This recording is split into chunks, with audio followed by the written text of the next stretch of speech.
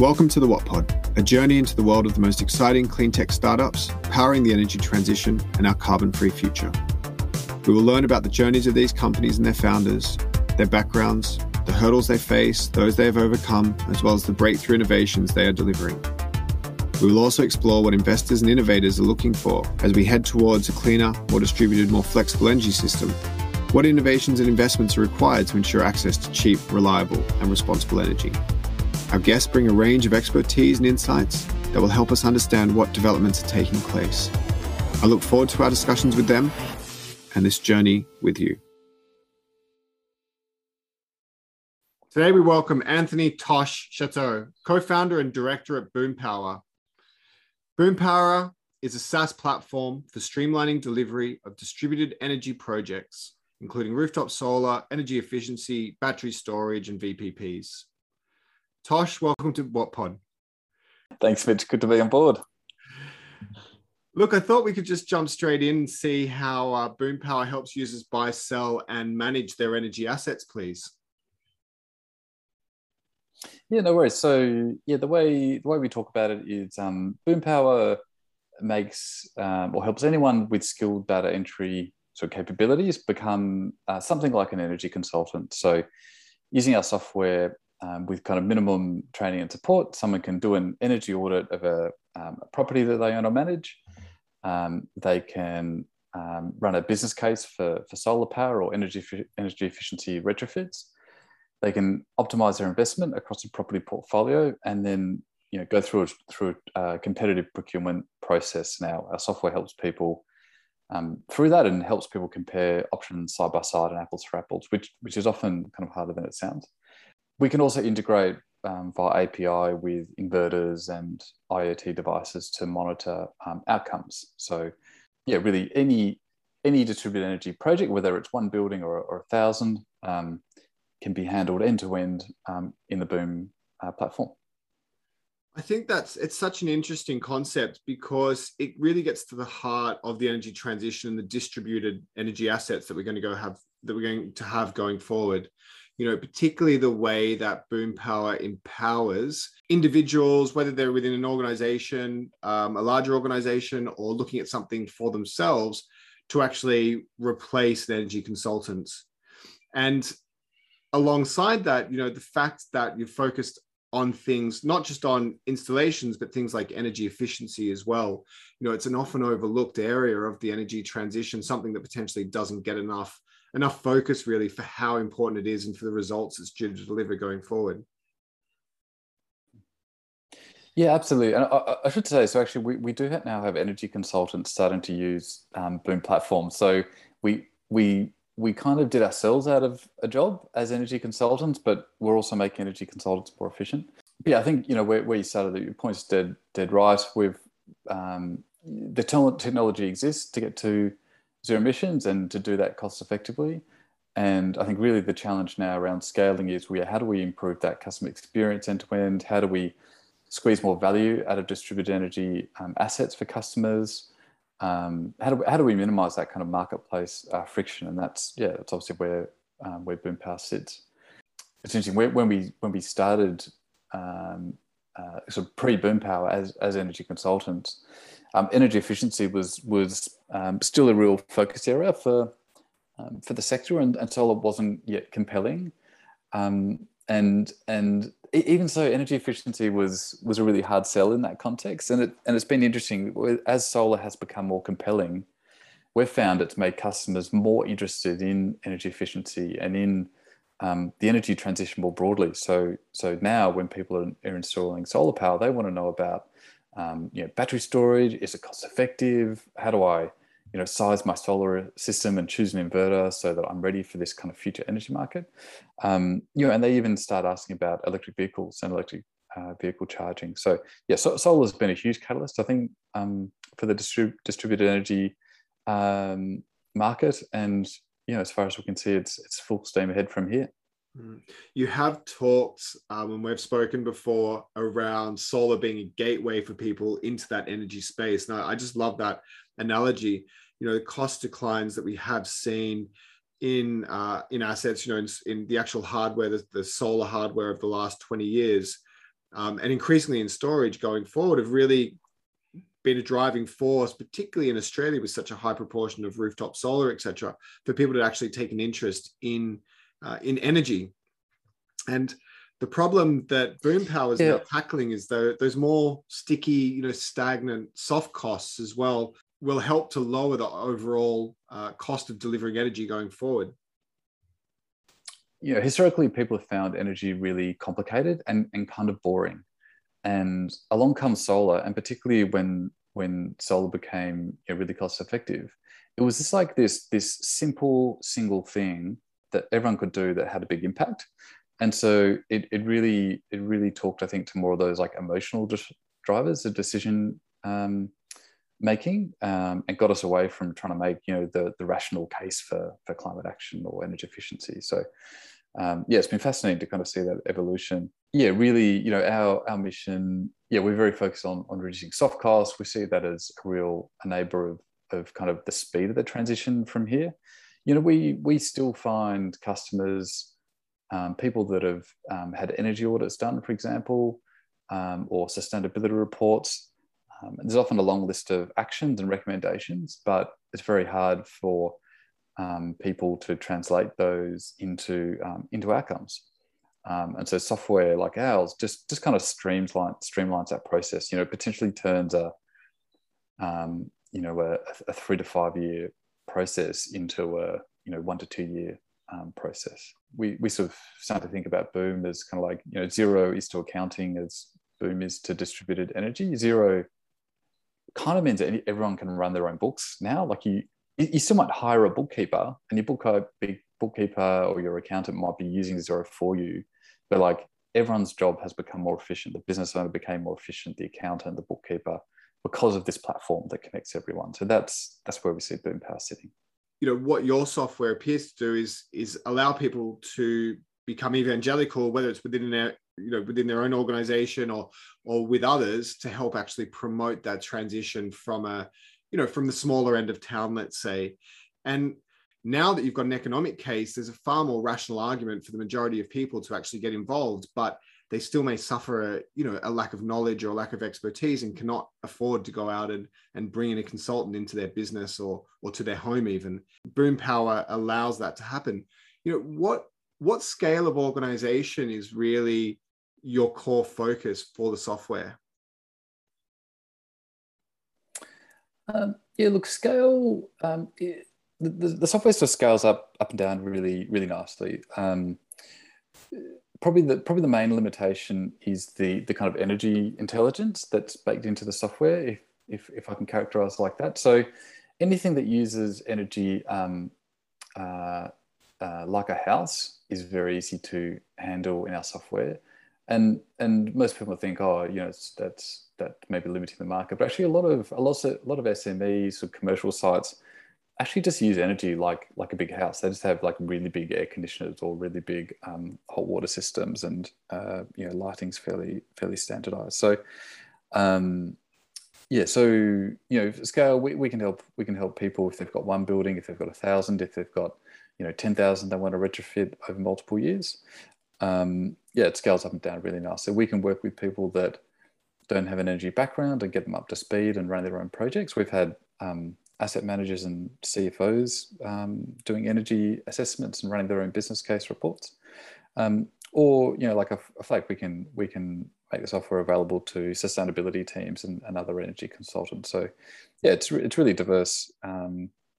It's probably easy to define the markets that we don't really play, and that's things like the kind of complex end of C&I. So where you've got like energy efficiency might require reworking a business process on a factory floor, for example, is not something that's easy to standardize in software like we have.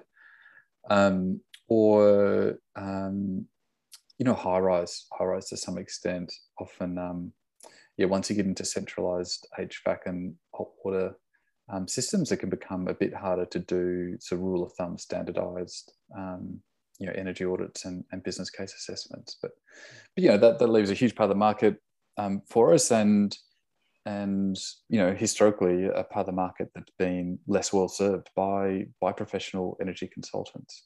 That's purely because of the scale of those businesses when you're saying they're less well served? Yeah, absolutely. If you're spending over $1 million a year on energy, you can probably afford to pay someone good money to figure out what you should do about that.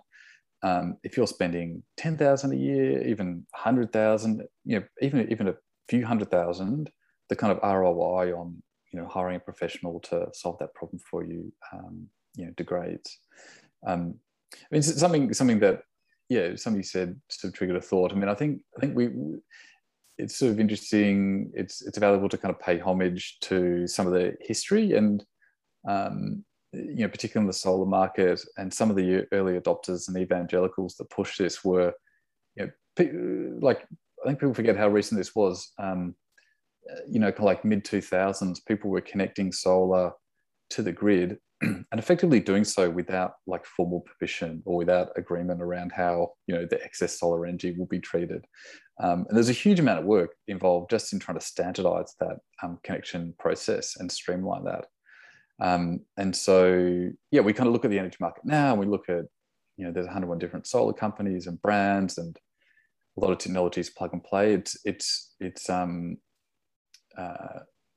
taken a lot of evangelicals, if I can put it that way, like pushing projects and pushing standardization, pushing business process to get to this point.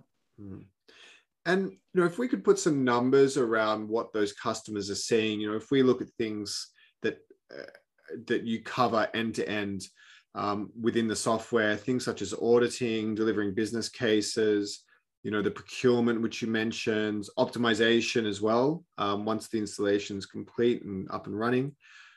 What does it tend to offer a customer in terms of time and money saved? Yeah, so we've done this work with some of our customers, and the estimate is we save about 75% on the kind of transaction overhead on a typical kind of energy retrofit program. So obviously that number is going to vary based on how big the retrofit program is and how complicated it is. But if you think like if you're going to say retrofit 1,000 social housing properties over the course of a couple of years, it's at least a $5 million spend you're up for. And most organizations are going to have to hire in specialist full-time staff to handle a program like that, or pay an external consultant to do it for them. So if that organization takes it on themselves and kind of upskill some of their internal staff to use the Boom platform, we think we can reduce that transaction overhead by about 75%. So really substantial savings. Instead of spending $100,000 on managing $1 million program, you can probably get that done for something like 25 using Boom software. Wow. Okay. Yeah. I mean, that's a significant saving, isn't it? And that feeds directly into an LCOE for a project as well. Obviously, I mean, it reduces the lifetime cost of energy for a consumer in that space. Yeah, absolutely. And there's a speed of transaction thing there as well. Like we've found, like it can take organizations a long time to figure this stuff out. Even if there's a passionate group of people that want to do this, it takes a bit of figuring out. And we can really accelerate some of that early stage, almost like pre-feasibility stuff. We can turn around pre-feasibility desktop analysis in days instead of weeks and months. So you just sort of accelerate, compress all the timeframes. You can go from start to finish in 3 months instead of 12 or 18. And what does it offer you as a business, within your own personal experience in terms of the optimization, scalability of the number of projects that you can actually handle or see handled using the software? Yeah, it's interesting. I often get asked by friends and family to kind of help with solar, and I'll find I can be on a call with them, assessing their roof, punching information about their bills, uploading smart meter data if they've got it. And I can turn around a really robust solar business case in like 5 minutes as we're having a conversation. And there's just no way, I could have done that without the Boom software historically. In terms of clients we serve, it means if it's desktop analysis only, we're not doing site visits, and if once data's in place in terms of all the property addresses and some basic information about the properties at those addresses, I might be able to turn around 30 energy assessments in a day, and that's like a finished professional report that's PDF or a web link that kind of runs through scenarios. That there's almost like an education tool in itself. I can do 30 of those in a day instead of historically maybe being able to turn out 5 in a day of kind of comparable quality. So yeah, it's a huge efficiency gain. I mean, that's me as like a proficient energy kind of consultant and user of the software. So it's obviously not going to be as extreme for someone new to it or someone that doesn't have a background in energy. But yeah, it's really exciting to kind of experience that efficiency gain from something that you built, with a team that you've sort of worked away at for years, and you get that real deep sense of satisfaction in experiencing the outcome. Yeah, it's great to hear. I mean, your journey from energy consulting with your company, Energy for the People, towards Boom Power, really trying to tackle, head on this move towards a decentralized grid, and in particular in reducing the soft costs for customers. You weren't a software engineer, so do you want to take us a little bit around that journey and how you actually started to develop Boom Power? Yeah, look, it's a pretty interesting story. Hopefully, instructive for anyone that's thinking about doing something similar and starting a business. So, if I go back, I think it was 2011. I was at the CSIRO. One of the co-founders in Boom Power, Alex Hulston, was in state government, and we didn't know each other at the time, but independently we realised we're both experiencing a kind of similar frustration where we wanted to be doing more to accelerate this transition to renewable energy.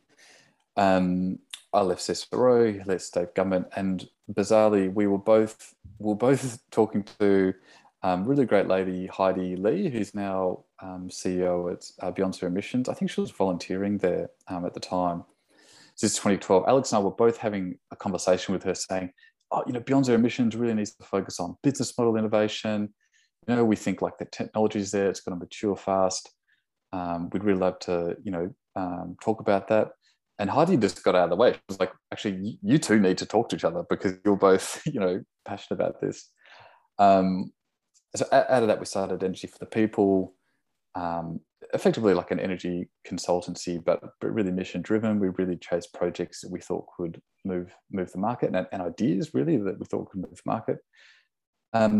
And probably after 3 or 4 years of sort of intensive experimentation with different things, we landed on this idea that actually our core energy consulting service here is valuable, and wouldn't it be great if we turn that into a software platform that helps us scale, helps other people scale this transition. So the story had a few twists and turns. We shopped around for digital agencies and trying to get support. We pitched for investment.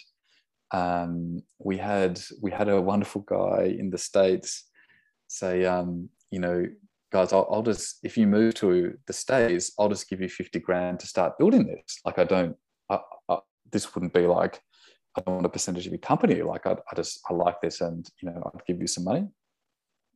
And we both had kids. We were really settled in Melbourne, so it wasn't an option. But so we sort of realised that between Alex and I, we didn't have those software skills. It was going to be difficult to raise money to hire external support. And then we had some really great conversations. Andrew just said to us, guys, just give some equity to a software guy, like to someone that can build this. And it was just this sort of light bulb moment. We got introduced by another wonderful person, Carolyn Bayliss, to a guy called David Perry. who's now our CTO, who's effectively like, built the Boom software by hand. He's a PhD in neuroscience, electrical engineering, and computer engineering sort of undergrad, worked in energy markets, knows the ins and outs of software, particularly some of the data intensive stuff. It was just like this perfect person for what we needed, because it's one of the real challenges with these things is the lost in translation stuff that happens if you're trying to work with a software developer that doesn't understand energy markets. There's just this like huge learning curve that you've got to take them on.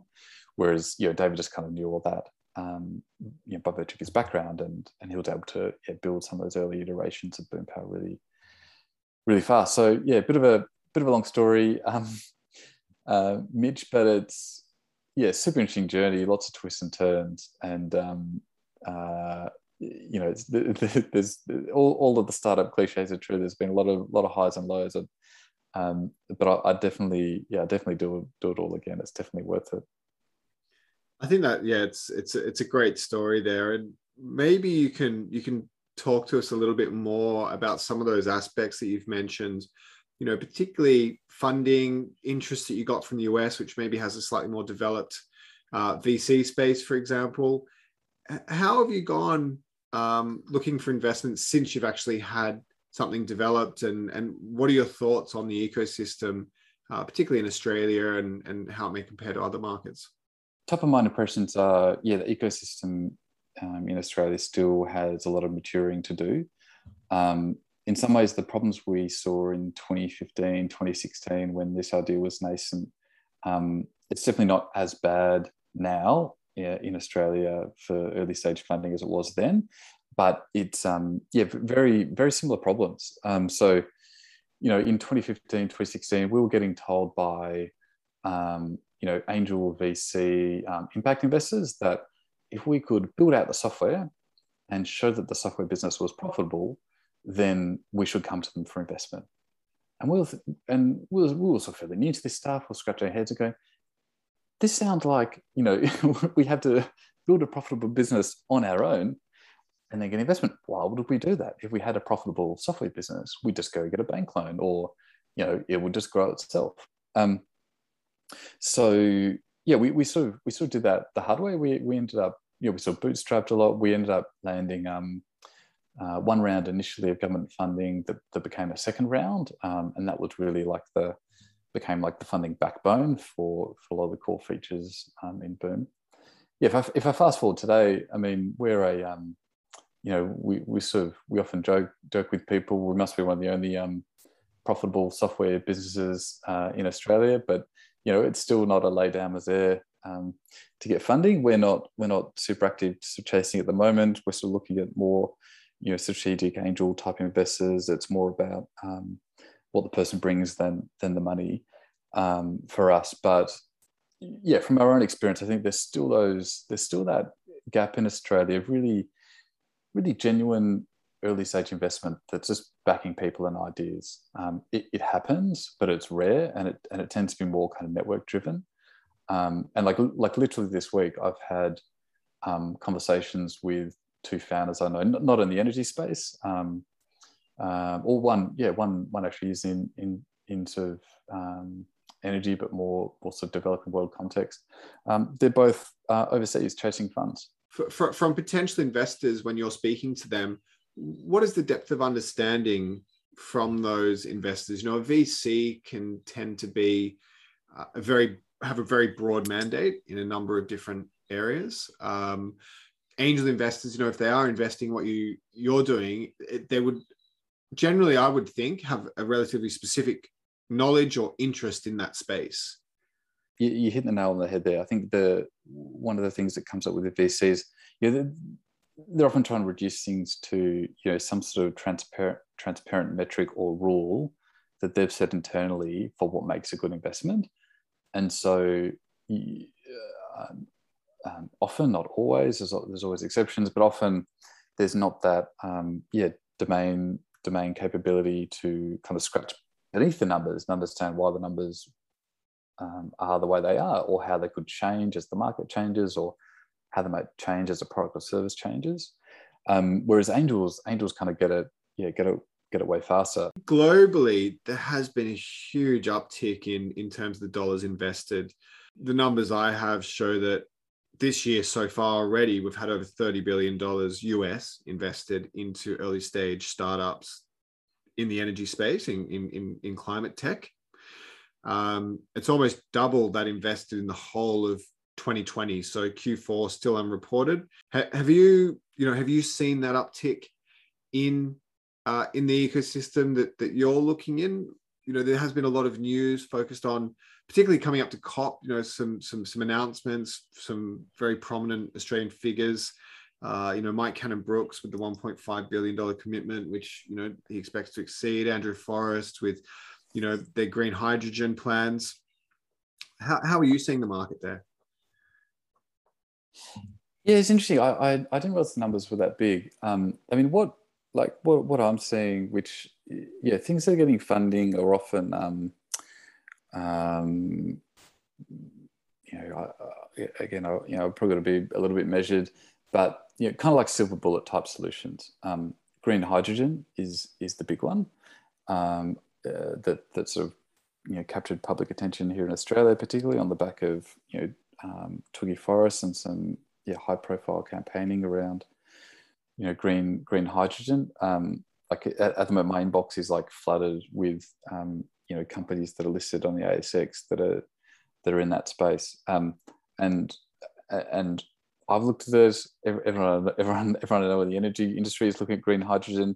I'm yet to talk to someone who's like convinced that it's going to be a thing anytime soon. Maybe it'll be a thing in 2030, but it's kind of like I can't find someone who can spell out a use case to me that's going to be viable in the next 10 years. So a lot of us are kind of scratching our heads thinking, well, where's that money going, and what's the outcome going to be? It sort of reminds me a bit of, I don't know if you're involved in renewables and climate. So to 2006, we had the whole Al Gore, kind of story. Kevin Rudd got elected. Richard Branson at the time was sort of this really public figure globally campaigning on climate. And there was this huge surge of money into biofuels and, algae and like all that kind of microbial sort of activity, like soaking up carbon in ponds. And there was this real narrative that like, the only way to decarbonize flight and these kind of heavy industries is with, is with this kind of like biological sort of solutions, if you like. All of that fizz. I haven't seen it, but like BHP, Shell, like all those big guys were piling into this. Yeah, I'm sure a lot of money was lost. I was in the thick of it, Tosh. At that point in time, I was actually working for the world's largest biofuels trader, setting up supply chains for waste feedstocks and following very closely, alternative feedstocks for everything from jatropha, which was going to be a big hit, to the algae biofuels. Speaking to startups in that space, the likes of Solarzyme, etc. at that time. So yeah, really, really in the thick of it. Well, you know more than me. What happened? Well, what happened to the money, Mitch? Is it the market developed? I mean, it's still a very active market in somewhere like Europe, but it's a legislated, mandated market. And it doesn't really exist without those legislations. And you've got a huge number of other issues, such as deforestation for palm oil and, soy as well. So, part of what I did is work with the Renewable Energy Directive and actually was the chairman of the board for that for a while, helping set up traceability and supply chains. And, the market was left to do that itself, really. But it was a fizzle in the end, wasn't it? All the really sexy stuff kind of disappeared, but you're still blending in, ethanol and biodiesel into your old gas guzzlers.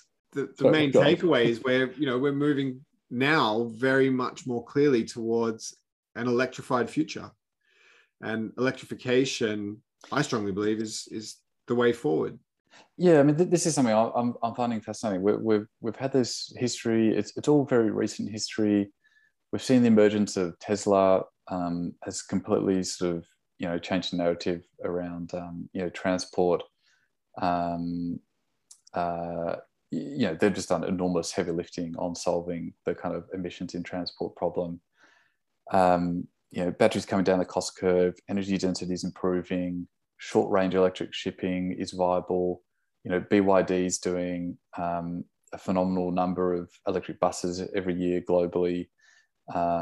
They're doing trucks, they're doing there are electric mining trucks in the pipeline. There's like all this sort of compelling momentum around batteries, and here's Australia looking at billions of dollars either in sort of capital or subsidy over multiple years into hydrogen, and you sort of, well, where's that all going to go? I don't know. Maybe there's demand for this stuff that I don't know about, but I'm not seeing where it's going to go. I mean, long term, there probably is a market for for this into parts of Asia and kind of like energy dense countries that maybe well endowed with renewables are potentially going to have to import energy dense fuels from other countries. So there's going to be use cases, but it feels like to me there's a huge disconnect between like the scaling known solutions, which is really like sort of like the obvious stuff that I think should be like 80 or 90% of our focus,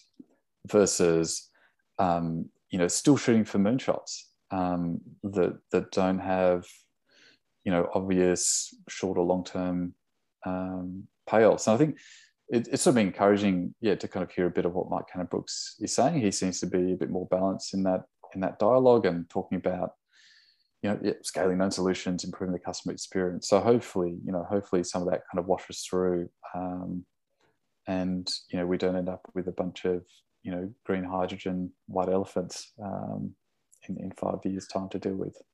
No, look, I'm somewhat on side with you. I do believe that there is a place for hydrogen. I think that there's a huge hopium premium around it in the moment, but I think it's quite specific to the market here as well. I do think it earns a place, but you've got all sorts of issues with energy density, etc., of hydrogen, and the simple fact of the difficulty of transporting it, the infrastructure required for liquefaction, gasification. It is a difficult. There's a lot of difficulties in that space, but there still is a place. But I'm a believer that actually you will see things such as reshoring of manufacturing in certain countries where you can provide really cheap renewable energy going forward, and that may need to be supported by obviously storage of some sort, and things where like steel making, for example. I do believe hydrogen will play a role there going forward, unless there's another technology which I'm yet unaware of that would be able to actually help produce steel from iron ore without to actually produce the temperatures required to do that. Hydrogen seems quite well placed to do something like that at the moment. Well, Mitch, I'll tell you a funny story. So like over the last 3 or 6 months, I've kind of really pursued this interest. I've probably gone, some might say, Mitch, I've gone a bit too deep on this sort of question, but in my travels, I found it's amazing that this stuff exists. I found a paper from the early 1900s published by sort of like quintessential American industrialists. I think many of us will have a sort of picture in our mind. And in 1905 or whatever it was, they were traveling the world to learn about experiments in turning iron ore to steel happening around the world. And it's fascinating to read the paper because countries around the world at that time were all experiencing problems with coke and coal supply and sort of energy supply that we're experiencing today, but for like really different reasons, like they weren't considered about climate change or things like that, but maybe because shipping costs or transport costs were unrealistic. You had some of them wanted to make steel in a place, no way of getting coke and coal, had to innovate in the furnace to sort of deal with that. So there are examples documented in this paper of design and iteration going on in these furnaces, and and some furnaces being quite successful over multiple years, turning iron ore into iron and into steel without the need for coal of any kind. So electric furnaces and carbon content coming from things like biochar. And I find that fascinating. It's fascinating history. I think there's a real, when if you look at sort of history or the literature around sort of innovation, these kind of stories are not uncommon, where solutions for modern problems were actually being explored 50, 100, even sort of 300, 500 years ago.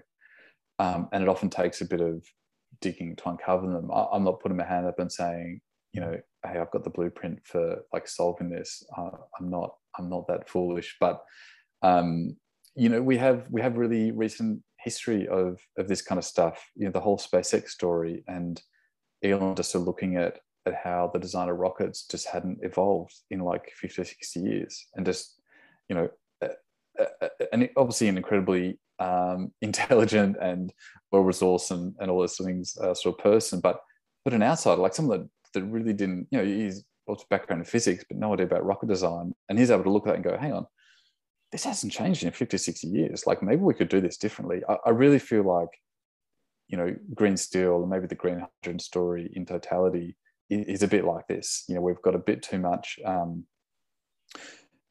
focus on the magic bullet, silver bullet kind of solution, and enough time being spent on reflection and creativity, and sort of thinking a bit deeper about, okay, like, is there a better way to design the system end to end to kind of get that outcome that we want? Because at a really basic level, you can build a lot of stuff without steel. You can actually use raw timbers or laminated timbers to do 8-story buildings. Like, there's a lot of material substitution innovation that could go on even before you start thinking about making the steel itself green. So yeah, look, I could talk forever about Mitch. I'll pause for breath and let you ask another question or have your say if you like. Yeah, I'd love it if you could share with me that paper, if you've still got access to it, just so that I can maybe inform myself a little bit further. It'd be really interesting to have a look at it. I'll pop it through. While we're to bring it a little bit back on track, I think obviously you're very focused on the fact that you strongly believe there will be a far more decentralized grid going forward.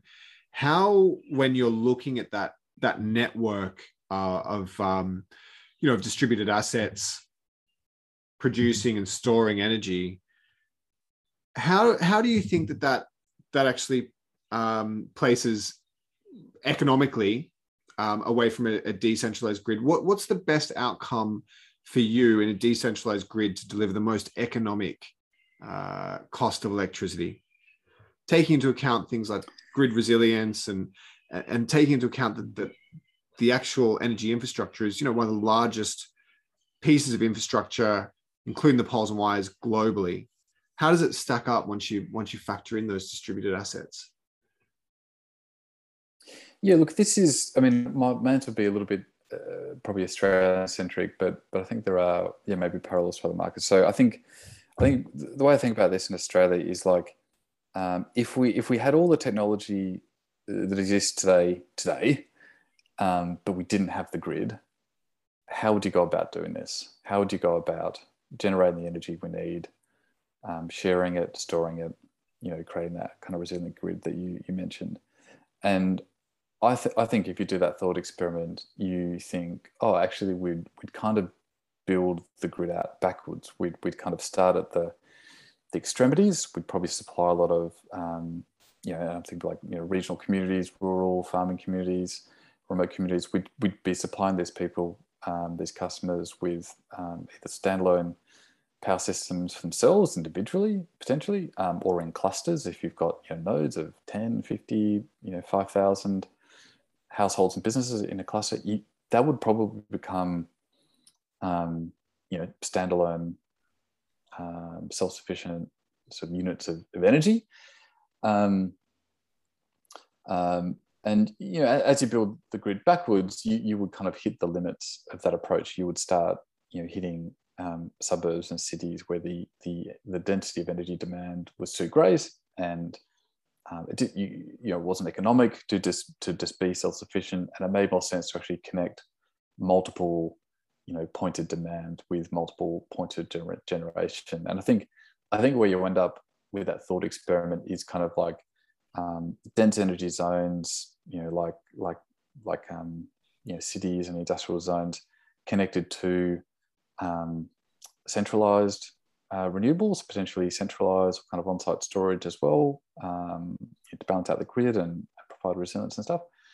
But anything kind of suburban, suburbs and suburban fringe and out is potentially completely self-contained microgrids standalone, or there might be 2 or 3 suburbs that are connected and share it for whatever reason. So no, that's not. I'm not saying like that will be the future. I just think it's an interesting thought experiment because it forces you to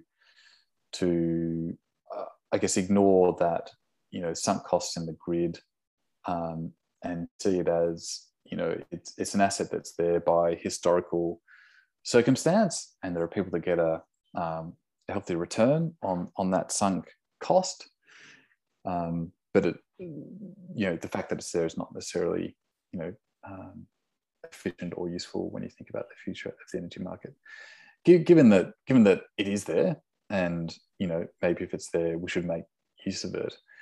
I think we still need that discipline of like, well, we should make use of it at the right price. At some point, the cost of providing backup and resilience from the grid won't stack up. I believe. I think the price of battery manufacturing has come down enormously. We're not yet seeing that price wash through into the retail price to the consumer. But when it does, I find it hard to see a future where the grid competes with solar storage, smart energy management, the car as a mobile battery pack, and or another way of looking at it, the only way the grid competes is to drop its price and to really erode those returns that either the private or sort of public monopolies get on those assets. The only way they'll be able to stay competitive is to keep dropping that price in response to solar storage demand management. Really clear. And solar, wind, they're the most competitive forms of new energy, even against existing thermal generation. But we've also seen slowing cost declines in hardware. How do we ensure that renewables continue moving down the cost curve? And I ask you this question specifically because soft costs are now such a large proportion of the overall cost of energy for new installations of renewables.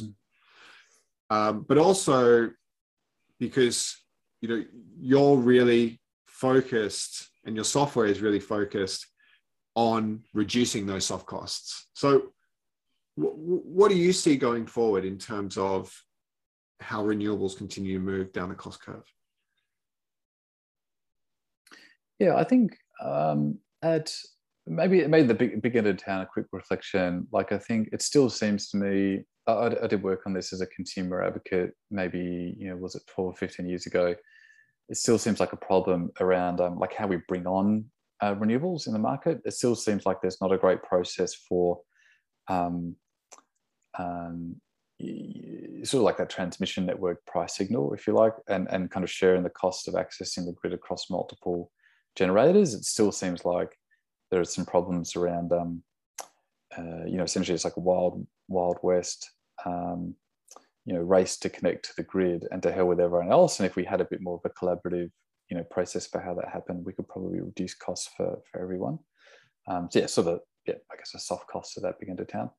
At our end, I think, a lot of it comes down to just business efficiency, workflow efficiency within solar companies in particular, but also, all of the balance of solution stuff that has to happen. software like ours is obviously part of that. I think part of what we might see to bring down those soft costs is better integration of the solution from the supply end. And if I sort of step out of our world sort of directly and say, like, you kind of look at Tesla set this precedent now that they've got a solar business, they're doing their own inverters, they've also got the battery storage in the cars. Like, all of a sudden they're providing a huge chunk of that solution under one roof. I think we've seen Hyundai announced recently they're offering solar and EV, and I think battery storage as a package. I'm sure I've seen in the UK, it might have been Hyundai there as well, but yeah, certainly something like someone who's not Tesla also doing this. I think that it's that kind of solution integration that we'll see another step change in efficiency, I guess the holy grail is really one-stop shop for complete home or business retrofit, whether it's getting the lighting changed or insulation installed or solar on the roof. There's kind of one entity that can assess that property, figure out what the right thing to do is for that customer, and get it done as an integrated piece. And then you might have sort of trades coming and going on a building site, doing things bit by bit. You've got kind of one team that comes on and delivers that solution end to end in an efficient way. Okay, great. We're going to wrap up now with our What's Up section. So this is just 3 quick questions. I ask you just for a 1-sentence response. Ready to go? Let's do it. Great. So first question, who stands to gain the most from the energy transition? Tesla shareholders. Even after the recent run-up, huh? There's a way to go, I think, Mitch. I don't think it's well appreciated how far ahead they are. Well, question 2, if you weren't powering the energy transition, what would you be doing? Farming, probably fruit and chickens and ducks. Lovely. Last question. Name one company you think is powering the energy transition and what you admire about them. Can I caveat this that you cannot say Tesla since you've already mentioned them, please? The one that springs to mind for me is it's actually JetCharge. And I think Tim Washington was your first interview. Tim and I met when he was a one-man band, and I've kind of watched the way he's approached what he does, and he was installing EV chargers before anyone I even knew was talking about electric vehicles. So he came at that a long way out, and I think he's become like a real powerhouse in Australia's energy market transition. It's sort of a bridge between the kind of the solar story in distributed energy and the kind of EV story that's emerging. No, I mean, Tim is powerhouse, like you mentioned. He was a great guest as well, and a really inspirational speaker. We're really lucky to have him on the Watt Pod. So thanks for mentioning that. If anyone does want to go back, he was our first guest, and you could find the